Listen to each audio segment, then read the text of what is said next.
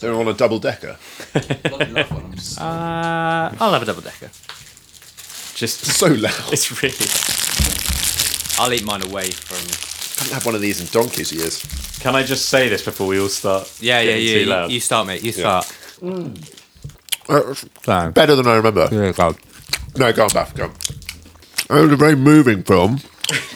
One man's struggle, and that's not a cinema snack, is it?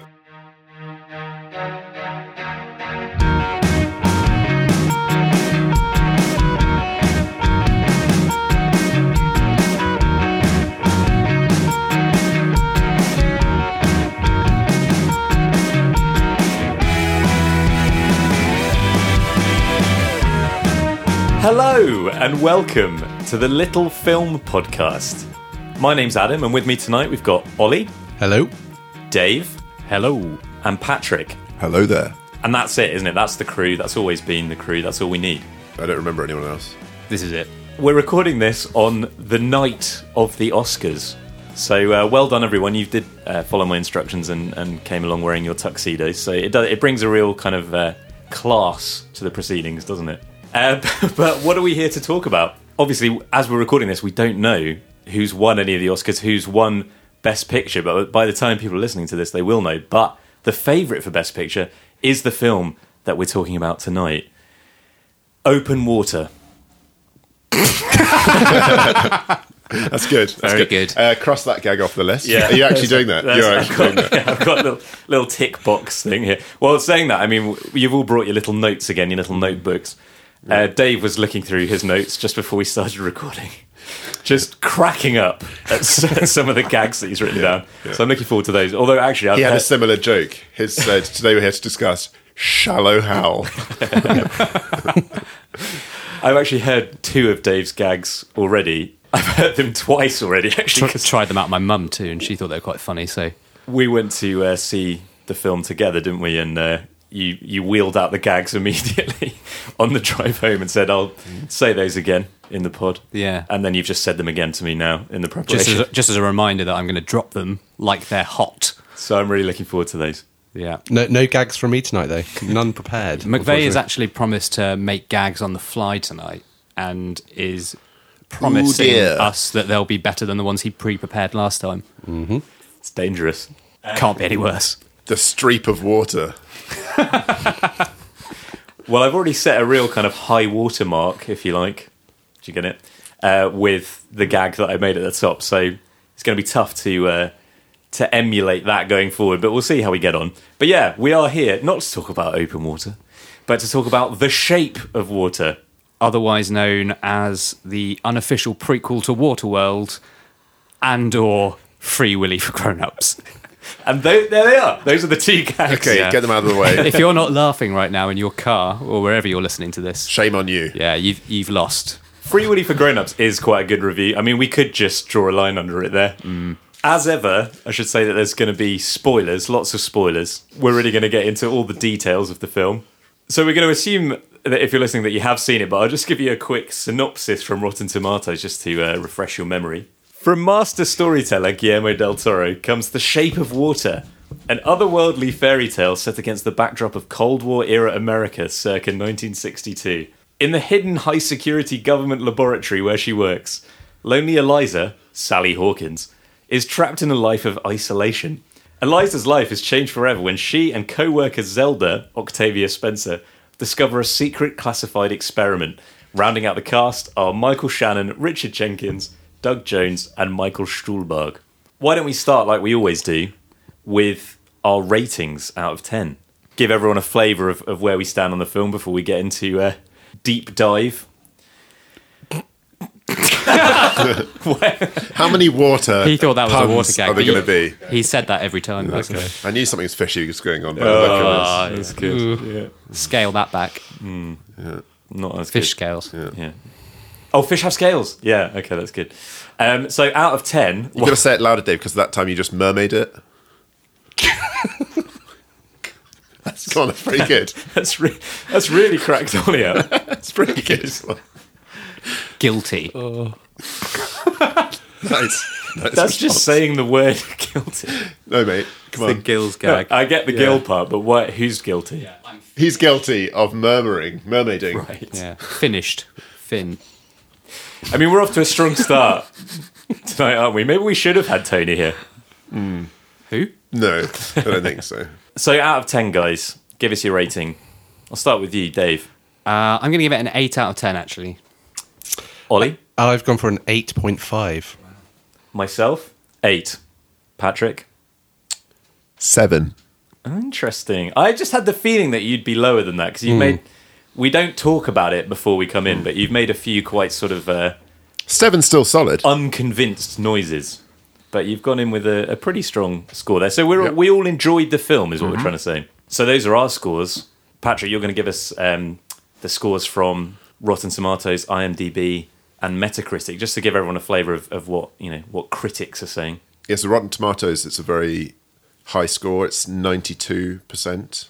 It's 87% on Metacritic. Again, pretty high and a bit lower, but 7.7 on IMDb. It's actually quite a bit lower, 7.7 as the public. Well, yeah, and on Rotten Tomatoes, as you say, it's 92% from the critics, but it's only 77% audience score. Is it best picture material, do you think? It is the favourite. As I say, we don't know. By the time people are listening, they will know whether it's won or not. But it is the favourite. Is it in that kind of league? I'd say the films I've seen in the last year, yes. Although You only saw that one in The Last Jedi. I'd be guilty of saying that I haven't seen a lot of the Oscar contenders this year. Can you just recap the Oscar? Why are people listening to our pod? We don't really watch a lot of films, but Yeah. we've watched 3. This one, and was King Kong was this year or last year? Is it? I've only seen this, Last Jedi, and Norbit. Out of those 3. Well, nominated for Best Picture, we've got The Post, Lady Bird, Get Out, Dunkirk, Darkest Hour, 3 Billboards Outside Ebbing, Missouri, Phantom Thread, Call Me By Your Name, and The Shape of Water. Okay, so I've seen 60% of those. Okay, that's not bad. So it's probably more than the people doing the voting. Yeah. So. Yeah, definitely Oscar material. Do you feel though that this is not in terms of compared to the other films this year, but that it'll be looked back on as being like, oh, that's a really strong Best Picture? Yeah, I think, well, it depends who wins, really, doesn't it? I mean, it Because may not win. I think there's some of those films which I think are not particularly strong films, like The Post was a good film that we all enjoyed, but you wouldn't look back and say that was a definite Best Picture winner and be impressed with it if you were looking through the list of winners. Whereas I feel like Shape of Water actually would be quite a strong contender because you'd look back at it and go, that was quite a unique film. Like you would remember it. It's definitely unique, isn't it? Like I have to say, I wasn't convinced in the first 5 minutes. I thought, oh, this is going to be quite twee, isn't So it? you got through the opening credits and were like, it's not for me. Did you have your little customary nap? Oh at the yeah, start I've been of this asleep for the first 5 minutes. But I was like, I'm not sure how what I've picked up so far. I don't know how I feel. No, it. I was worried that it was going to be a bit kind of bit trying too hard. But actually, very quickly, I just kind of got into the swing of it. And I did think I thought they did a great job of creating a atmosphere. Like it's very evocative and very very sort of absorbing world that is built with it, that just kind of faint hints at the sort of fairy tale type stuff. I mean, obviously there's a kind of mythical creature at the center of it, but aside from that, but the atmosphere they create with the accordion music and the sort of the colors in the apartment, I thought it was very well done. He does do colours well, like the look of his films, like Pan's Labyrinth as well.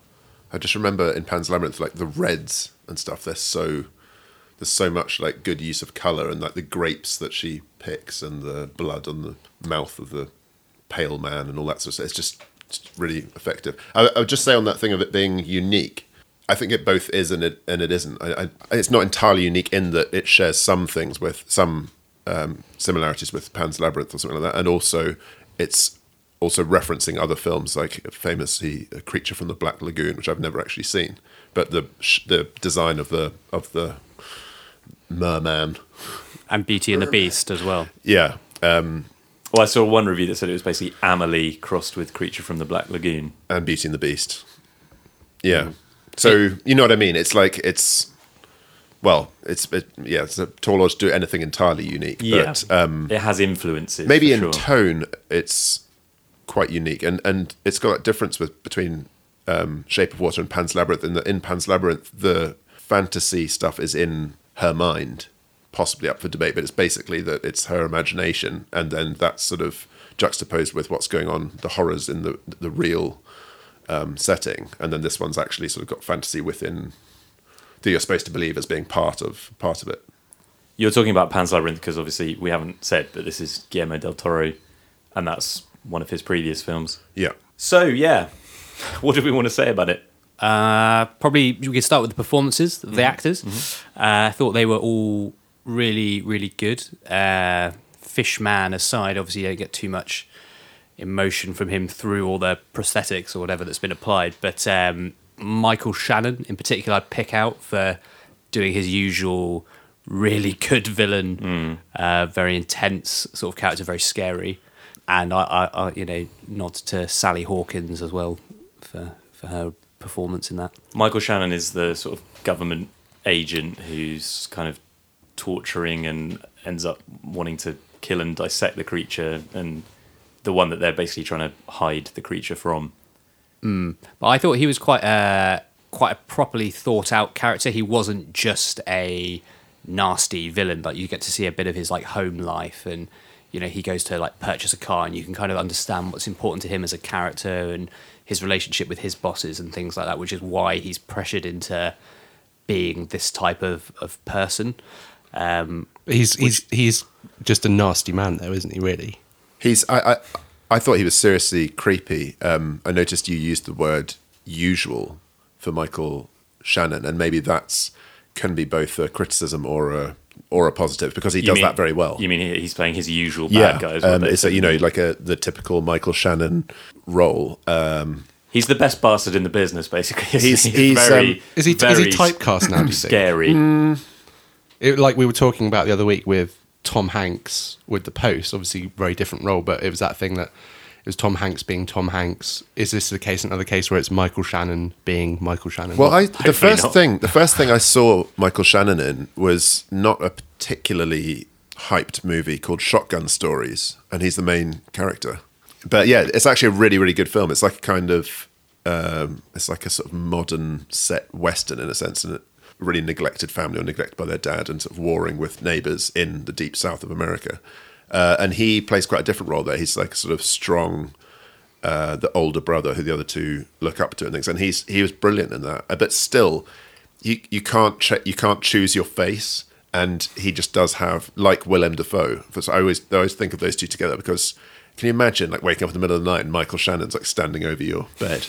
Absolutely terrifying. If you had to choose Dafoe or Shannon standing over your bed at night, I'd probably choose Dafoe. Dafoe. No, creepy Dafoe. Jermaine or Willem. Creepy Dafoe.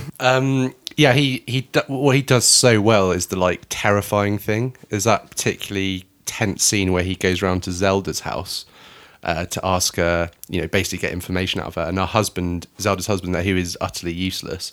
He's literally got Zelda pinned up against the wall or is threatening her, and her husband is literally just sat in his chair doing nothing because he's just absolutely terrified of this guy. And it's a very, very convincing, scary man. It's that point about the threat of violence often being worse than violence itself. And you get funnily enough, watching this, because it's Guillermo del Toro, and again, because of Pan's Labyrinth, and it did prove to be the case once or twice, but you realise that though this has sort of elements that might be attractive to younger viewers, because it's Guillermo del Toro, you realise there could be horrific violence or that anything could happen. And because it's Michael Shannon, from playing things like, is it Iceman? Yeah, he's Iceman, and also like the sort of scary FBI agent in Boardwalk Empire and stuff like that. Yeah, and you just think that threat, he's so threatening in scenes like that. And they did do that well, his mannerisms with like the sweets that he has, and just the way he sort of uses his eyes as an actor and stuff. I think he is. I'd like to see him in films. Like I really do like Michael Shannon. He's a real presence on screen, isn't he? What you say about the threat of violence being scarier than the violence itself, I think that's true. Although I did think the violence in this film was really well done. Like it wasn't cartoonish at all. It was pretty horrifying. Like the bit at the end when Michael Stuhlbarg's character gets shot in the face, and then Michael Shannon like puts his finger through the bullet hole in his cheek and that's drags him classic Del Toro. It's pretty horrifying. And also, one thing that I thought was really well done and really kind of sinister and nauseating throughout was Michael Shannon's fingers turning slowly blacker and blacker as it went on. You know, the fingers that really had been grim. reattached and were not We're rotting. Yeah, we're rotting. And it's also, you know, there's the metaphor there of him as a character sort of slowly corrupting as well. And I thought that was really well done. Even the torture scenes with the amphibian man were pretty shocking. I know it was like a cattle prod kind of thing, wasn't it? And he just kept electrocuting. But even that, I found quite uncomfortable to watch. But that's what Del Toro does so well, is he like carves out these amazing fantasy worlds and experiences, and just out of nowhere there's just sudden be this like shocking scene of violence which just completely throws you off guard. I don't know if you remember Pan's Labyrinth. It's been a while since I've seen it. I can't remember the character's name, but when the general bottles the farm worker and it is the peasants, that is like just horrendous. And but it's out because you feel like comfortable and a bit uneasy at the same time. And just as it like lures you into sort of sense of comfort and like, yeah, I'm really enjoying this, all of a sudden there's this shocking scene of violence which happens a couple of times in The Shape of Water. I'd say as well that, as you just pointed to, Ollie, like some of the wounds on the what are we going to call him? Fishman. On the Fishman. On IMDb, he's actually referred to as the Amphibian Man. Okay, well, the Fishman and the Amphibian Man. So he has all these wounds and things, and quite a lot of the violence, therefore, is off screen, which I think is good as well. It's like I have, as you know, I have quite sort of mixed feelings about director like Tarantino or something. But you get the feeling that a lot of directors, or like a Game of Thrones style thing of you just show all of that, like you just show each time he's like beaten, and you don't really need to. It's more subtle, and if you just see like glimpses of it. And then you see moments of violence, like you say, which are shocking, and it's a weird comparison, but it reminded me a tiny bit of a film I really love, A History of Violence, where bad characters appear, and in a second there can be just horrible violence, and it's just memorable and off-putting, but in a kind of way which violence should be. It's not gratuitous, is it? No. It's like it serves a purpose in the story. I was just say, I remember watching an interview a while ago with, do you remember Nicholas Winding Refn, who made Drive? His films are known for moments of pretty shocking violence. And he said that it was always his purpose with violence. In real life, violence is just very instant and like brutal, like spontaneous. Like these moments in life just happen where it can be horrendously violent. It had a similar thread in that in The Shape of Water, where there was these moments and you were like, you could sense something bad was going to happen, but it really does throw you off a little bit, just how graphic and quite shocking and dark it can be. But I think while the violence is like an important part of the film and the tension that it creates and everything like that, I suppose it's almost misleading to talk about it too much, because the film, I guess, at the heart of it is a love story. And a fairy tale. And a fairy tale between sort of two outsiders. I think might be distractingly so for the majority of cinema goers, which is perhaps why it's got a lower score for the general public versus critics in the Fishman, and then obviously Sally Hawkins' mute character, a bit more relatable and human. Can you just clarify that? You mean it's distracting? You said it was distractingly so. What was distracting? In that, I think people would find it difficult, even though the film is about acceptance and being able to see what people are like, if they're able to sort of feel and communicate what makes them any different to you or I. Mm-hmm. And the film is trying to make that point. But I think some people would actually find it quite difficult. So, for example, we should talk about it, fish sex in the film. I think some amphibian sex. Amphibian sex. I think people. I thought you said it as in like we should talk about fish sex, the film, as if that's a film. It might be a film. It's a little project I'm working on. It's a sequel. Yeah, but I think home movie. Some people will find it too much of a jump. A porno. That's good. That is actually pretty good. So there we go. Spontaneous gags, Ollie. That's the way to go. Nailed it. He read that out of a book. Out of Dave's book. So, as you say, it's very much a fairy tale and a love story at the heart of it. And we talked about the performance of Michael Shannon, but the performance of Sally Hawkins as well is pretty astounding, really, in a lot of ways, in the kind of the range of emotions that she conveys without saying a word. Well, apart from one scene, sort of dream sequence, without saying a word.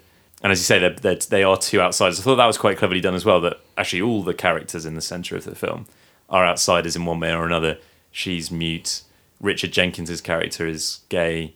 We've got the black woman in Zelda and the fish man, the amphibian man. You're talking about these ideas and themes of acceptance, but there's also a real strong theme of loneliness running throughout the film as well, because all the main characters in it are in some way very lonely. So you've got Eliza, who's obviously very lonely. You've got Zelda. She's lonely too. She's very lonely. Well, her very lonely. husband is useless and does nothing. Is, But you do make a good point. They are all lonely, I think. And Giles as well, obviously. He's Lonely in his flat. Even Michael Stuhlbarg's character, the Russian agent, Good pronunciation. is And not arguably Michael Stuhlbarg. Michael Shannon's character as well, like how it's quite clear that no one gets who he is and why he is like he is. So I think Richard Jenkins was my favourite thing in it. He's the neighbour. Yeah, the Eliza's neighbour who's gay and who is a sort of struggling illustrator for adverts, basically, isn't he? And yet, well, my score is partly based on the fact that I think he's a brilliant actor, and I really loved him in. I don't know if you ever watched Step Brothers. Step Brothers, yeah, this very moving movie called Step Brothers.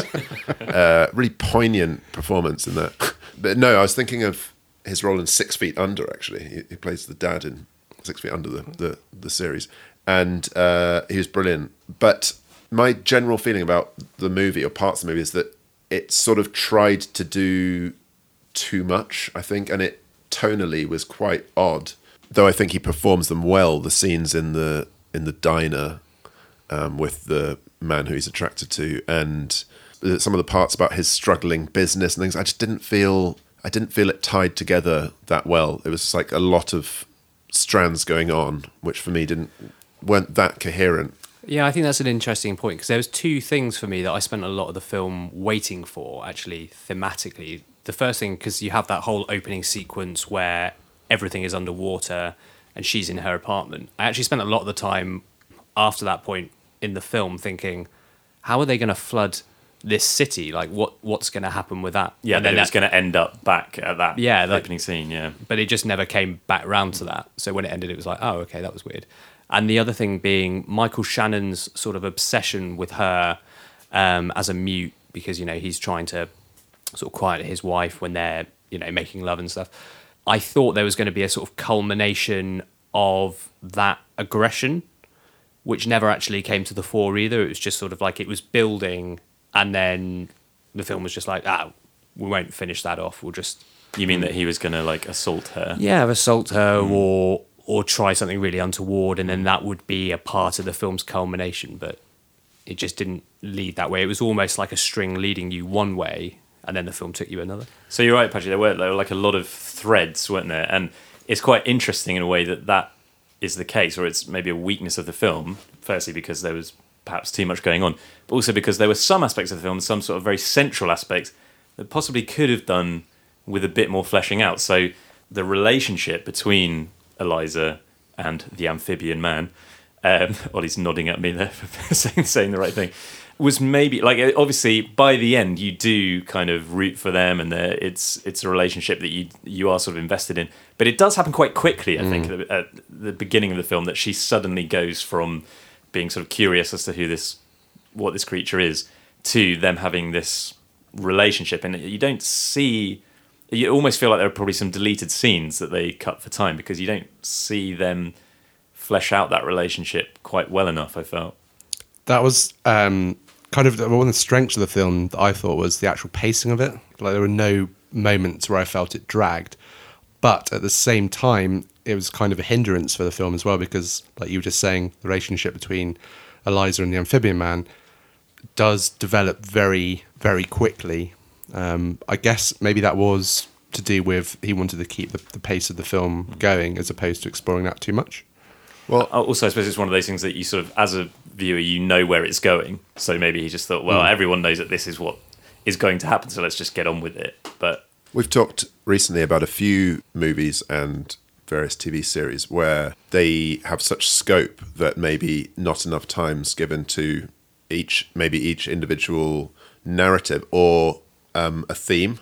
And that's, I maybe didn't articulate well enough, but this movie has a lot in it, and a lot of, there's this incident where the guy working in the diner realizes that the older guy's gay, and just as that's sort of happening, he also like kicks out a couple of black patrons of the cafe and stuff. And it's like, it's pointing to something there, but I'm not sure. And then in terms of tone, you've got things like that. And then there's the really bizarre sequence, the dream sequence where, I don't know what you call that, but like where they do the dance in black and white. I think it's admirable and it's a brave thing to do. And the entire movie I think is very brave because it runs the risk, the whole thing, of being completely ludicrous. And I think it kind of walks that sort of tightrope. it teeters at times, It doesn't it? does, because you watch it and you're thinking, I am watching, like, as you say, fish sex, or like this kind of elaborate dance between these things. And yet you've got the moments of, like, the thing with the bullet hole through the cheek is really grim. In fact, even more horrible than that, I found, was the rotten fingers when he rips them off. And then, I know this is an odd thing to bring up, but I mentioned colour before, but it was really quite strange to me that it's good imagination, but that thing of like how many bits of pie he has in his fridge, all these identical, like absolutely luminous green Key lime pie. like bits of key lime pie, and it's just odd to me thinking of like when they thought that was like, oh, how should we explore this man's like sexuality and stuff. And Well, it's just a display of his desperation, isn't it? no, I know, but He's lonely, isn't he? Yeah, exactly. but through the thing of half-eaten, seemingly quite unrealistic looking bits of pie, it's just yeah. But I've never seen a pie look like that. But no. Unrealistic pie. There's one mark off. Very strict. You'd have given it 8 otherwise. Yeah. What did you think about the fish sex? Now, that's a question I never thought I would ask. But for me, I just thought, A little bit too far. maybe that was a bit too much, the fact that they have sex. I mean, we don't actually see it, do we? But I mean, the fact that it happens in the story. Yeah, And then they also then talk about it, and she talks about the fact that the amphibian man has a penis. I actually found that quite funny, though. That's quite charming when she's having the banter with her colleague Zelda afterwards about it. I thought it felt quite real to me. But the actual fish sex itself, I thought was done quite well. When I heard about that being in the film, and I didn't watch any of the trailers or anything, the only thing I'd heard about before I watched the film was fish sex. Wait till you see it. But you don't. But That was the tagline for the film, wasn't it? Yeah. That was on all the posters. Wait But till you see it. I thought it was quite classily done, and I think to that point that you made about it teetering on the point of ridiculous, that it didn't go over into ridiculous there. Like, I think that's kind of why the film for me works, because there's all these individual elements and it does teeter, but it just about pulls it all off. What went too far for you? The like act of it or the idea of it? I think the act of it and the fact that it was so kind of like, well, this might be the wrong choice of word, but so kind of like nakedly the focus of what was happening. I suppose, like, in a way, it's quite good. It's quite a sort of novel idea, and the fact that it would be presented in the film, and it obviously is in previous incarnations of this kind of woman falls in love with monster story, like King Kong, for example. Like, that is, like, presumably the kind of subtext of that is that she does want to have sex with him, but it's not Very directly referenced. So the fact that they did, it was quite a sort of original twist on it. But it just, for me, it was a bit like it was just a bit too much. To go on that point, it's both funny and quite brave. It's also just makes you think of how many stories there are like that, where we just don't. It's just not something which is discussed. It's like The Little Mermaid, or like Beauty and the Beast, or, as you say, King Kong. As part of romantic love is sex, but you just don't necessarily want to think about like the mechanics of like a half fish, and they do sort of address that. And the way they kind of get away with that, I think, in the film is that obviously his design, he doesn't have a penis like flapping about. Again, It retracts. yeah, I know. So that's what I mean. Like, Yeah, I know. there's that thing of, like, because you see a toy bear in something, or the idea of people in cartoons and stuff like that, like they don't, or like kids' toys, they don't do that bit. They just leave it blank, and they do sort of do that in the film. They kind of just like, oh, there's nothing there, but yet they come up with this sort of elaborate thing about like, oh no, like yeah, there is something down there.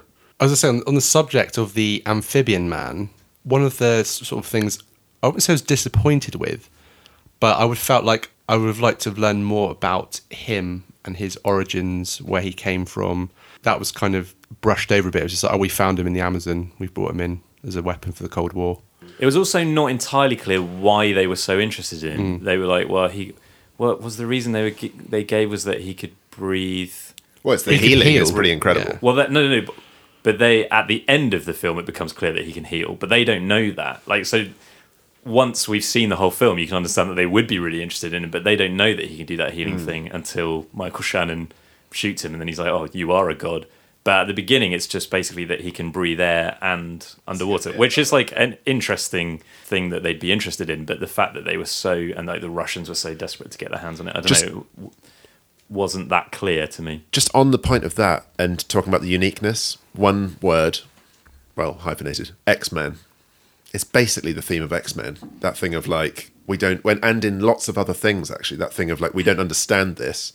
That's where there's a bit of cliche, I think, in that as well. It's, and I'm not usually one to lament this sort of thing, but the thing of like, oh, American generals and stuff, kill it. You know, it's just immediately not like learn from it, just it's threatening to us because we don't fully understand it, just wipe it out. They do that in this, and I think it's maybe a slightly tired theme. Trope. Yeah. If I was to ask you, is this Del Toro's best work, yes or no, bear in mind that Del Toro's obviously directed Blade 2, Hellboy 2, Pan's Labyrinth, Crimson Peak. Would you say this is his best work? I loved Pan's Labyrinth. I really like this film as well. I think this one slightly edges it for me. I much preferred Pan's Labyrinth, definitely. Pan's Labyrinth. Yeah. Bath? I've never seen Pan's Labyrinth, so Have you seen Blade 2? no. Have you seen Hellboy? No. I think this might be the only Guillermo del Toro film I've ever seen. So probably your favourite then. Can I just point out just something on the? So this is the plot according to Wikipedia. How their account of the plot starts. I found this interesting. So it says like Eliza Esposito, found in a river as an orphaned child with mysterious scars on her neck, is mute and communicates through sign language.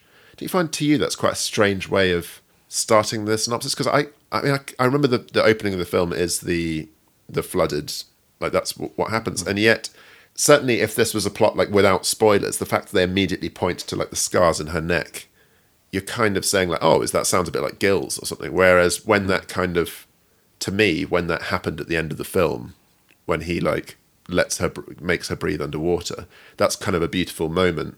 It sort of partly explains her connection to him, apart from the fact that they're both kind of outsiders because of their, her muteness and his state, His being a fish, his yes. being a fish, and then but there's also this other link of basically that, well, whatever you want to think there, I think, like, is she's sort of like part mermaid or whatever as well? Is she a stranded mermaid? I think Do you- to me it might have, that moment where he makes her breathe through her gills, I wasn't like hugely impressed with that moment, because I think it would have worked better for me if it had been explained why she had those scars. Like if it had been clear that she'd had some horrific attack when she was a child or something, I don't know. But then the fact that he made her breathe, it would have been like, oh well, it would have just tied it together more nicely. But we never really know why she's got those scars, and it's just, well, they're literally just there so that we can have that moment at the end, if you see what I mean. This part of the thing of found in a river as an orphan child with mysterious scars on her neck, I might be being forgetful, but I don't remember, like, that isn't shown. I don't think, is remember it? the found in a river But that's bit, what's like- strange. Like, that's what I mean about this synopsis, is that had it started with that, then the whole thing, it would have kind of ruined it in a way, I think, because it's like, you're always thinking, okay, she Maybe has she's some... a mermaid. Yeah. I wonder if there are quite a lot of deleted scenes from this film, possibly. There's one thing I was actually going to bring up. Obviously, with the Oscars happening tonight, there's been a lot of press around all the various films which are up for Best Picture. There has actually been a bit of backlash the last few weeks about the film. I actually came across an article on Huffington Post, how the shape of water makes people with disabilities feel less human. The idea being that Eliza with this disability should or has found someone who's not disabled but has isn't right either. Like I was just going to bring that up, and I didn't really think of that at all when I watched the film, and it didn't really. That feels like stretching a bit. Yeah, I would say so, because I think also the perception of that fish character at the end of the film is that, you know, there's that bit where he gets called a god, but actually he's able to heal. He can live outside and inside water. Why are we saying that humans are any better than he is? I think that's the whole idea of the film. Is to say that Perhaps if the criticism were that it's condescending because we're comparing someone who essentially chooses not to speak, that they're sort of comparing that to what some people could see as like a monster, then maybe. But as you say, it's stretching, and that's about the climate and I think of being offended. As Dave says, it's like it becomes clear that the humans in the story are often portrayed quite negatively, like Michael Shannon. Okay, well, we're coming towards the end here, so if everyone's said everything that they have, you've gone through all your notes, Dave, you've cracked out all the gags you wanted to... He got those out quick at the start. Thumbs up from Dave. So why don't we... why don't I ask you, are you happy with after all that discussion, are you happy with the score that you gave it at the start? What did we have? Me and Dave were both 8, Ollie 8.5, and Patrick 7. Have any of us moved at all? For me, it was a film that was very, very difficult to give a score to because, as I say, I really admire doing something so brave and largely, I think, succeeding in not letting it descend into something ridiculous and boring. I think it is successful, and it's strange to compare. It's tricky to compare that to something like The Post or Darkest Hour, which are kind of so different because they're just sort of very solid. I think most people would give them relatively similar scores, whereas I reckon if you saw like the individual ratings of like thousands of people on IMDb, there would be lots who gave this sort of 1 or 2 out of 10, and there'd equally be ones who thought it was pretty much perfect. And I watched it with my girlfriend Sana, and she I think she gave it like 5, and she still enjoyed it, but she said for her she couldn't get past, like, wasn't sort of real to her. It didn't quite work, and I think it does. Suspension of disbelief. It does just as I say, kind of walk that line. And for me, it just tried to do a bit too much. But like 7, relatively harsh marker. So I would say that was one of its strengths. That for me, he has such a great way of creating this world where like fantasy and real life sort of mold into one. So I thought that was a real strength. Like the ridiculousness of it, if you like, didn't bother me at all. The only thing that hindered it a little bit for me was just, although the pacing was really good, as I said, it was like, at times it detracted a bit maybe from the story, where I feel like they could have dived a bit deeper into plot points and characters a bit more. So I would have got a bit more from it. That was my only major criticism of the film. What I mean, just very quickly, the thing of the themes is like, it's the things to do with the Cold War, to do with race relations, to do with gender, sexuality, humour, his struggling job. It's just there's so much there that perhaps by definition you feel it's not all explored, and especially as you say, but it is a strength that it's kind of 2 hours or whatever it is. It doesn't drag at all. Just for me, something like Pan's Labyrinth, just a bit more coherent and a bit more focus on, and just somehow seems there's more there. It's more of a world created. This occasionally I think flitted over some of these themes, but like I still thought it was good.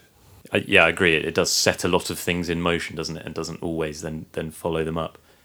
Dave? Yeah, I think I like the ambition of it. I thought it was really well executed.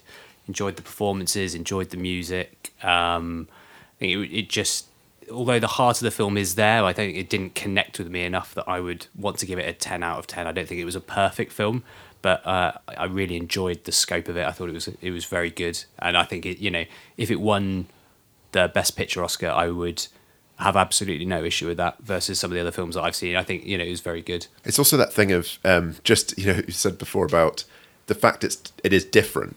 It's something new. It's not a sequel. It's not like a franchise film. I just really like seeing original. Just some different until stuff. we see that prequel that McVeigh wants about the origin story of the amphibian man. Yeah, fish sex, the early years. Yes, I agree. I think it's one where I sort of afterwards, in thinking about it, and particularly in thinking about it for this, I thought of a lot more criticism of it than I felt at the time. Like I agree that there are possibly too many threads, too many things going on. Something like the fish sex was a bit unnecessary. That at times it may have veered a bit too far into the kind of magical element or the fairy tale stuff. I wasn't totally buying into that sort of dream sequence with the dancing and the singing. And so there are criticisms that I could think of, but while I was watching it, I was completely immersed in it and really gripped and wanting to know what was going to happen. I just really enjoyed the 2 hours. So I think it was a very, very solid 8 for me. Okay, well, just before we wrap it up, I think, Dave, you were going to give us a quick review of another movie that you've seen at the cinema recently. I saw Black Panther recently to do a Tony because he's not here. We didn't really address that, did we? The fact that Tony's not here. Yeah. So one of Tony's all-time favourite films is Pan's Labyrinth, and he was really, really excited about The Shape of Water coming out and talking about it. But he's had a month to see the film and just hasn't got around to it. So I picked up the equipment from him on the way here, and he said, "Don't banter me off too much." Yeah, I'm sure. I said, "Don't worry, you know us. We won't." Yeah, he'll enjoy the film when he gets around to watching it. But in homage to Tony, I watched the film when I was in Eastbourne at the Cineworld there, Screen 1. Good selection of pick and mix. What did you go for? I went for everything. Astro Belts, you know. I had too many sweets. Revels. I felt very sick afterwards. But it didn't put me off the film. So just a really quick review of it. I'd give it a sort of 6.5, I would say. I think for people who are fans of Marvel, and Ollie's giving me the eyes here because he is a big fan of Marvel films, they will really enjoy it. But I think if you are coming from the outside, there's a lot of hype around this film, in the same way that there was a lot of hype about the Wonder Woman film, because obviously that had a female heavy cast. It was directed by a woman, and it's the same thing with this film. You know, a black director, all black cast pretty much, with the exception of Tim from The Office, a bit like there was Dawn from The Office in the Wonder Woman film. So nice to see they're both getting out and about in the blockbusters. But sort of taking that aside, that element of it, which is why I think it's had a lot of hype recently.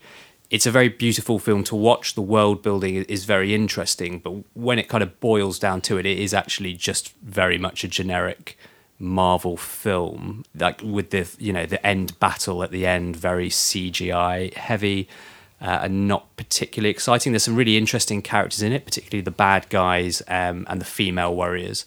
You said Michael B. Jordan was very good. Michael B. Jordan is unbelievable in it. He's very intimidating physically, but as an on-screen presence, I think he's brilliant. I think probably one of the reasons the film isn't as good as it could have been is that Chadwick Boseman, who plays like his opposite number in the film, who is the Black Panther, is, for me, not particularly charismatic, and nowhere near as charismatic as Michael B. Jordan or even Andy Serkis, who is a villain in it as well.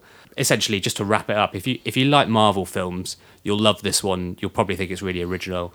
It is a good film. It's not a great film. And it'll be interesting to see how... I don't follow the Marvel films too much. I've watched most of them, but it'll be interesting to see how they fit this character into the world of all the others, because they've now got, I don't know, about 10 leading characters that I think are all going to come together in Avengers Infinity War. I suppose that was another thing about it. I've already seen the trailer for Avengers Infinity War, so there was no peril for the main character in this film, because I was like, well, I know that in 2 months' time he's going to be one of the stars of another film. So, yeah. But yes, as someone who doesn't like Marvel movies, there's no real reason for me to go and see it. Not really, no. Although it is a standalone film in that they don't try and tie it too much into the wider Marvel world. If you wanted to go see a sort of action blockbuster, high spectacle, and not need to know about all the other stories, this would be a good one to go watch, a bit like Guardians of the Galaxy. Is it good fun? It's generally quite good fun. Because that's the bizarre thing of something like Man of Steel, or Batman. Like they take it so seriously. Yeah. A film that's ludicrous. They don't. So it's just no enjoyment. Whereas Michael Shannon's in that. The Iron, Zod. It all comes full circle, doesn't it? For some films like that, you would just want them to be apparently having a good time. Like that's what I think one of the things that people really love about Iron Man is that it's just like it's quite good fun.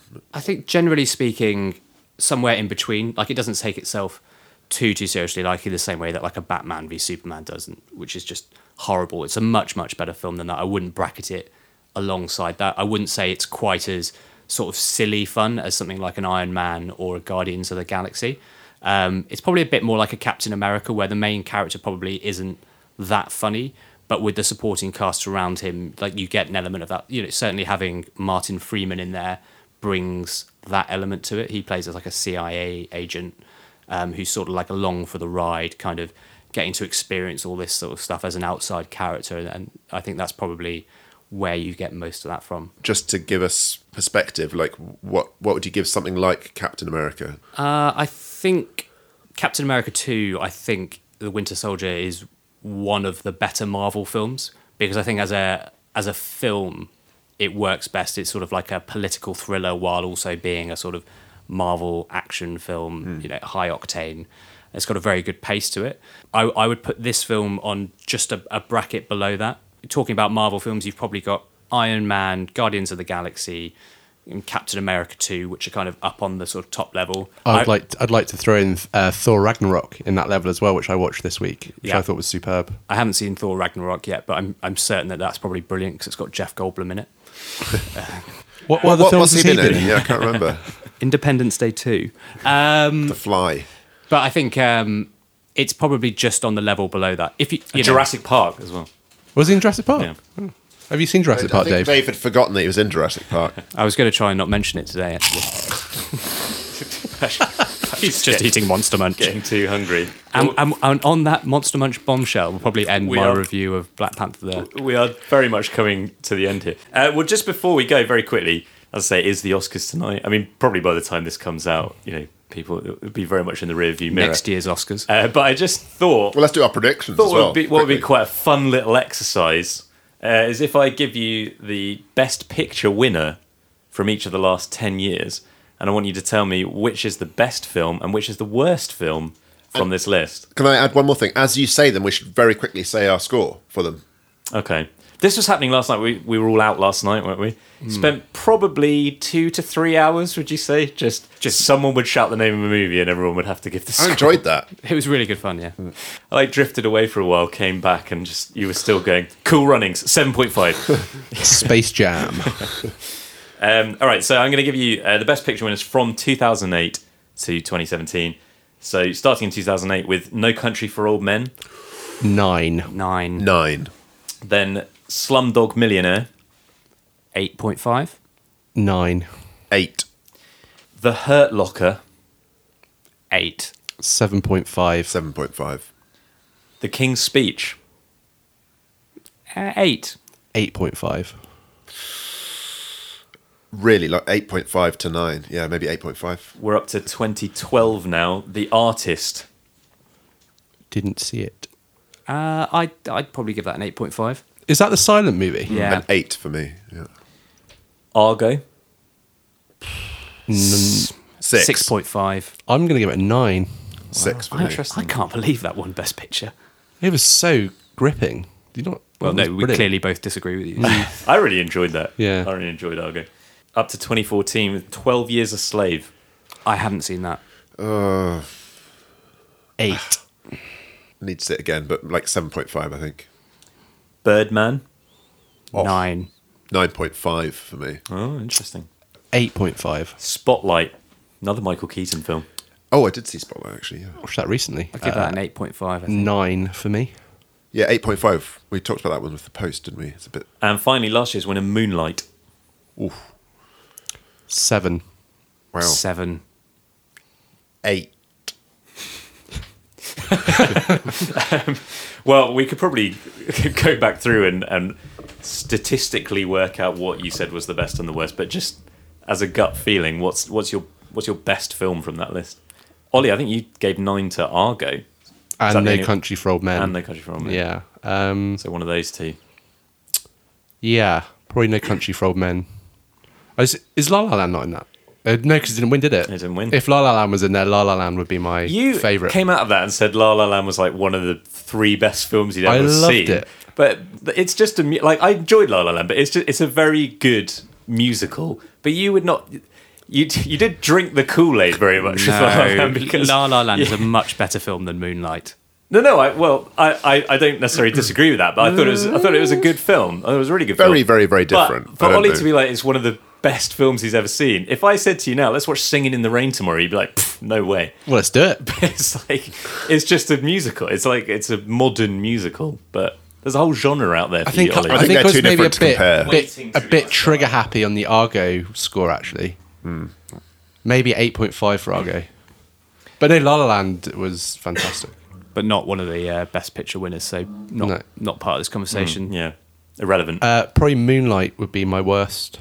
Or your worst is probably a bit harsh. Yeah, isn't it? least favourite. Yeah. Least I good. thought Moonlight was very good, but not as enjoyable as some other films. But probably for me, Birdman and No Country for Old Men, maybe totally different. That No Country for Old Men's almost like bizarrely close to the book of it. It's just like shot for shot. Books are for nerds. Come on, Yeah. let's talk about films. Yeah, true.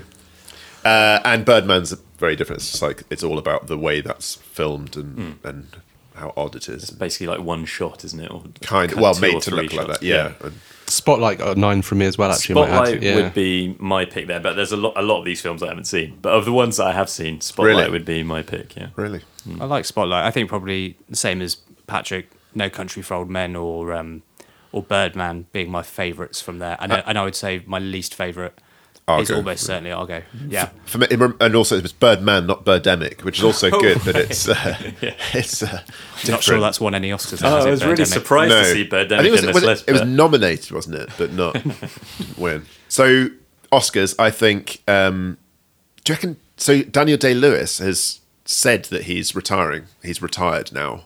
He probably just come back at some point, and because he comes back, it's probably a tactical move. Yeah. If he comes back in like 10 years, it's almost guaranteed to win, however good or bad his performance is. But It's a Shahid Afridi move. That's one for the cricket fans out there. so, do you think the best actor one's between him and Gary Oldman? I think Gary Oldman's the favourite, isn't he? I think he'll probably win it. Do you think that Dunkirk has got a good chance of winning Best Picture? I mean, as a piece of filmmaking, I think Dunkirk's just absolutely incredible. Do you think it's got a good chance of winning Best Picture? I wouldn't put it as one of the favourites, but That's such a different film as well. Like, Yeah. it's I don't know. Film's great, isn't it? You can do a lot of different stuff with Because film. Bath, you love Dunkirk, Compare didn't Yeah, I like really enjoyed Dunkirk Dunkirk. to La La Land to yeah. you? Birdemic. film is good, isn't it? Yeah, I like films. We all like films. The only one who doesn't like films is Kerr, apparently. Well, he doesn't like watching them. No. Well, on that bombshell, what's happening next month? What are we talking about on the next episode? So, very quickly, the next episode will be on Annihilation, which we were going to do on this episode, but it seemed at the last minute that we only found out at the last minute that the rights had actually been sold to Netflix, which meant that the cinema release got cut, and then the release date now on Netflix is the 12th of March. So we'll be discussing that, and also we'll be discussing The Isle of Dogs by Wes Anderson. Wes Anderson's special. He's got the Monster Munch Stop out again. eating Monster Munch, Patrick. All right, I think we better bring it to an end there. Cheers, guys. Thanks for coming. Absolute pleasure. The pleasure was all mine, Dave. Pleasure. Bye for now.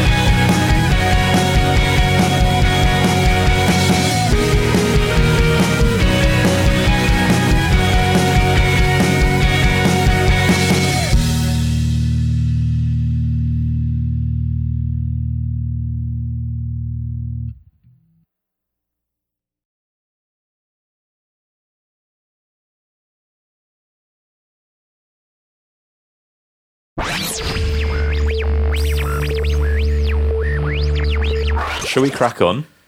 Indeed. Are we all ready? You got your little notes? Yep. My notes consist of the actor names and the IMDb ratings. Next time, actually, when we get together, we can cover Annihilation, but we're also going to do the Isle of Dogs, Right. I think, because we're going What to do about it. the Guernsey Literary and Potato Peel Not Pie yet. Society? It's not out yet. Bit of a mouthful. Tweet. 3 out of 10. Haven't even seen it. Rounding out the cast are Michael Shannon, Richard Jenkins, Doug Jones, and Michael Stuhlbarg. It's rated R for sexual content, graphic nudity, violence, and language. What I loved about that is that you kind of did it in your, like, it was more upbeat again. Rated R for graphic violence. See you all next week.